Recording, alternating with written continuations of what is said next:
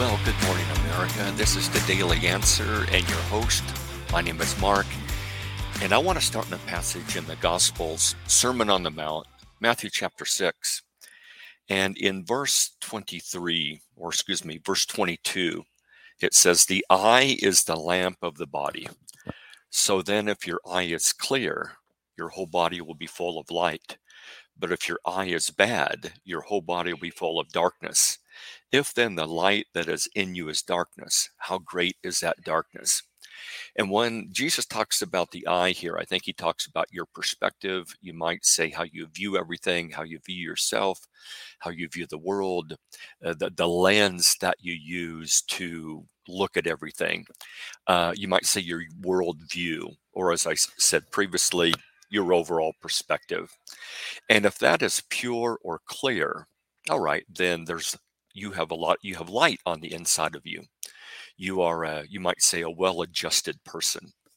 And you're probably going to be content, you're going to be patient, and you're going to have a number of the virtues that are said in the Bible. But if that perspective is jaded with things like maybe anger, bitterness, you're cynical, you're arrogant, um, then darkness is going to come into your life. And thus the title for today's episode is "You Are the Filter." And you might say, well, why do I really need to work on guarding my heart, as we're told in the book of Proverbs chapter 4 and in verse 23? Why should I really put a lot of effort into cleaning up the inside of me? Um, working on my honesty, working on my unselfishness, working on my inner purity. Why should I put all the work into that? Well, because you're the filter. And you might say, what does that mean? What does it mean I'm the filter? Well, you cannot look at anything. You cannot judge anything. You cannot evaluate anything. You cannot interpret anything without looking through yourself. And thus, if you're a dirty filter, you're going to get a wrong perspective of whatever you're looking at, whatever you're trying to understand. And if you've been wondering why there are just people out there who are surrounded by such blessings, but they're bitter and angry, whatever, like they just don't see what they're surrounded by. Well, because typically they're looking through themselves. And at the moment, they're a clogged or dirty filter. Proverbs chapter 4, verse 23 says, "Watch over your heart with all diligence." And your heart there, I think, is going to include like your mind and your emotions. And the same thing as Jesus talked about. It's going to talk about how you view everything. It's going to talk about your values and what you're like on the inside. And guard it with all diligence. That is, it's almost like guard it before you would guard anything else. It says, "For from it flow the springs of life." That is, everything that you will do or believe comes from the inside. And you think it before you do it. Man, the inside of you determines everything. The inside of you determines your life. And I think that's one, boy, today's good reason why to work on the inside of you. There's a statement in the book of Titus, Titus chapter 1, and in verse 15. "To the pure, all things are pure." Now, it doesn't mean they're naive. And it doesn't mean that if you're pure, you're going to think adultery is pure. Okay, that's not what it's talking about. The pure know evil. They're very aware of evil. All right. But the thought is that if you're pure on the inside, then you're not going to be cynical and jaded, and you're not going to have this bitter outlook on life. But those who are defiled, that is to people who have a dirty filter. You might say people have a dirty mind and unbelieving, cynical. Nothing is pure. And maybe you've run into someone like that. Maybe you're like that, or maybe you've been like that in the past. Is that maybe you know someone that it just seems like that everything that comes their way, that goes into them, gets regurgitated and goes through a dirty filter and um, comes out in a dirty manner. that everything that comes their way, they turn around into some sort of perverse perspective. And that's what Titus is talking about, is that people who really cannot appreciate pure things, and they want to make like a dirty joke about everything. They want to run down everything. They want to throw mud on everything. They want to make everything a shade of gray. Nothing is pure, but both their mind and their conscience are defiled. Wow. And again, today's reason, pull that filter out. Now, can you clean it up? Because I think that's one thing that people run into here, like, well, yeah, but I was parented a certain way. I came from a certain culture. I've come from a certain background. I have certain preconceived ideas. Over the years, some people have tried to argue that we're all born into this world with a pair of colored glasses on, and that there's no way to remove those colored glasses, that we are always going to have our prejudices, that we're always going to have our areas of ignorance, that we're always going to have our jaded, cynical perspective, that there's just no way we can clean that up. And man, that's a pretty depressing point of view. Not only that, but it seems like it's self-serving. That is, well, if I can't ever clean it up, I don't have to work on cleaning it up. you know, that sounds rather lazy. Why not rather attempt to clean it up? In fact, God's the one who created you, and so God should know more about you since he's the overall designer than man does. Don't listen to what man says. In fact, even to the Pharisees in Matthew 23, Jesus told the Pharisees, man, and they had a lot of issues. They had a lot of preconceived ideas. They had a lot of darkness on the inside of them. They had a lot of bad motivation, like they loved to be seen of men. They loved human praise.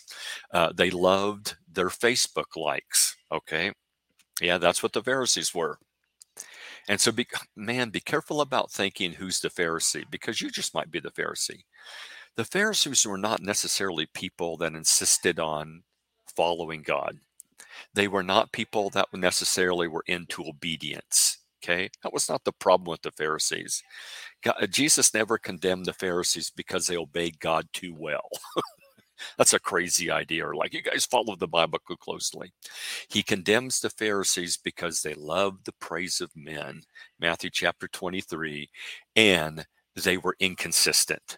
Not only that, he condemned them because they were very good at finding ways around the Bible. That is, let's see if we can find a way around having to do what the command says. Let's see if we can find a rather clever way of ignoring clear Bible instruction. So the Pharisees out there are not the people that insist that we follow the Bible. Jesus insisted on that. If you love me, you'll keep my commandments. John 14:15. Or, not everyone who says to me, Lord, Lord, enters the kingdom of heaven, but those who do the will of my Father. Matthew 7:21. Jesus was very much into obeying God, and obeying God at every point. Matthew chapter 5:18-19. That every command that God has given is important, that God has not given any unimportant commands. All right.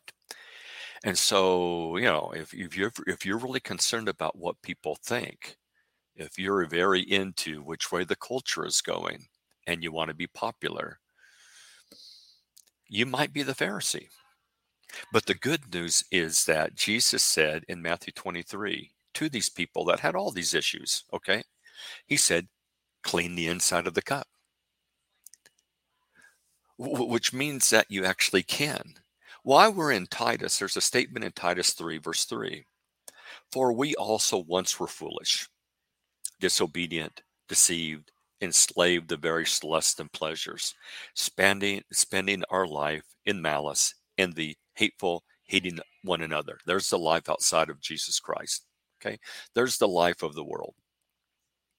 Man, that's pretty rough. Okay. Not only that, but it's pretty dark. Those people have a lot of problems. Uh, can you fix that? Yeah, we once were.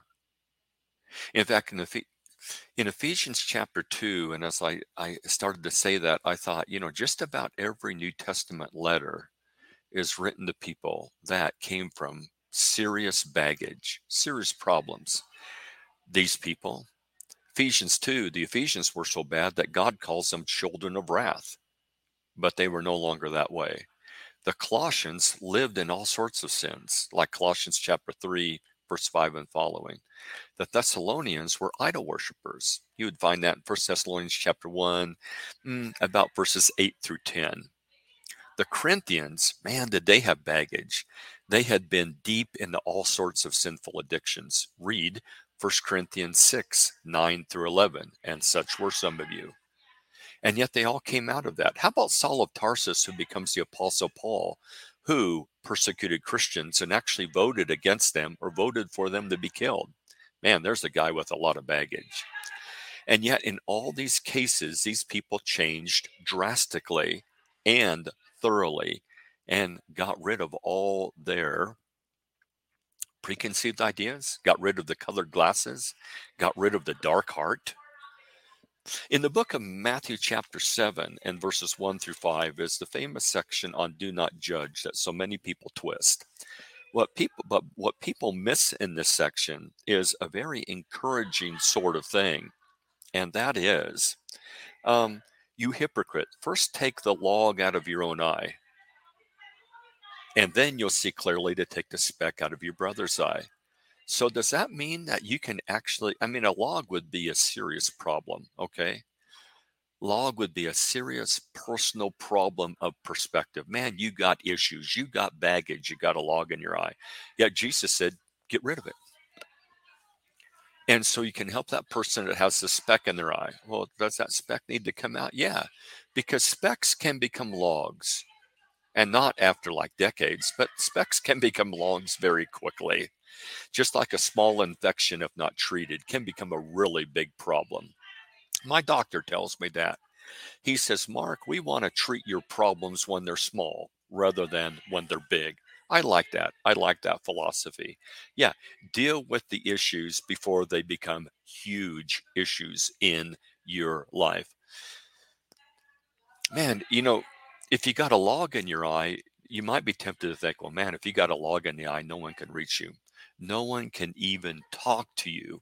You might be someone that wouldn't even be willing to listen. And one reason to address your problems is that you want to make sure you don't get to that point. But there are people in the Bible that look like that they were at that point of, man, I'm not going to listen to anybody. I know what I'm doing. And yet they heard the gospel and they changed. Yes, you are the filter. You can't get out of the way. You can't say, well, I'm just going to push myself aside and then look at this issue, look at this problem, look at the subject. No, you are always in the way. It doesn't mean you can't understand things correctly. It simply means that you need to clean up the inside of your life. And with Jesus Christ, you can. The Bible is filled with examples of people who did. And they were told to put off the old man, which means you can, and put on the new man. Don't let anyone tell you, well, you can't change, or you're always going to be that way the rest of your life.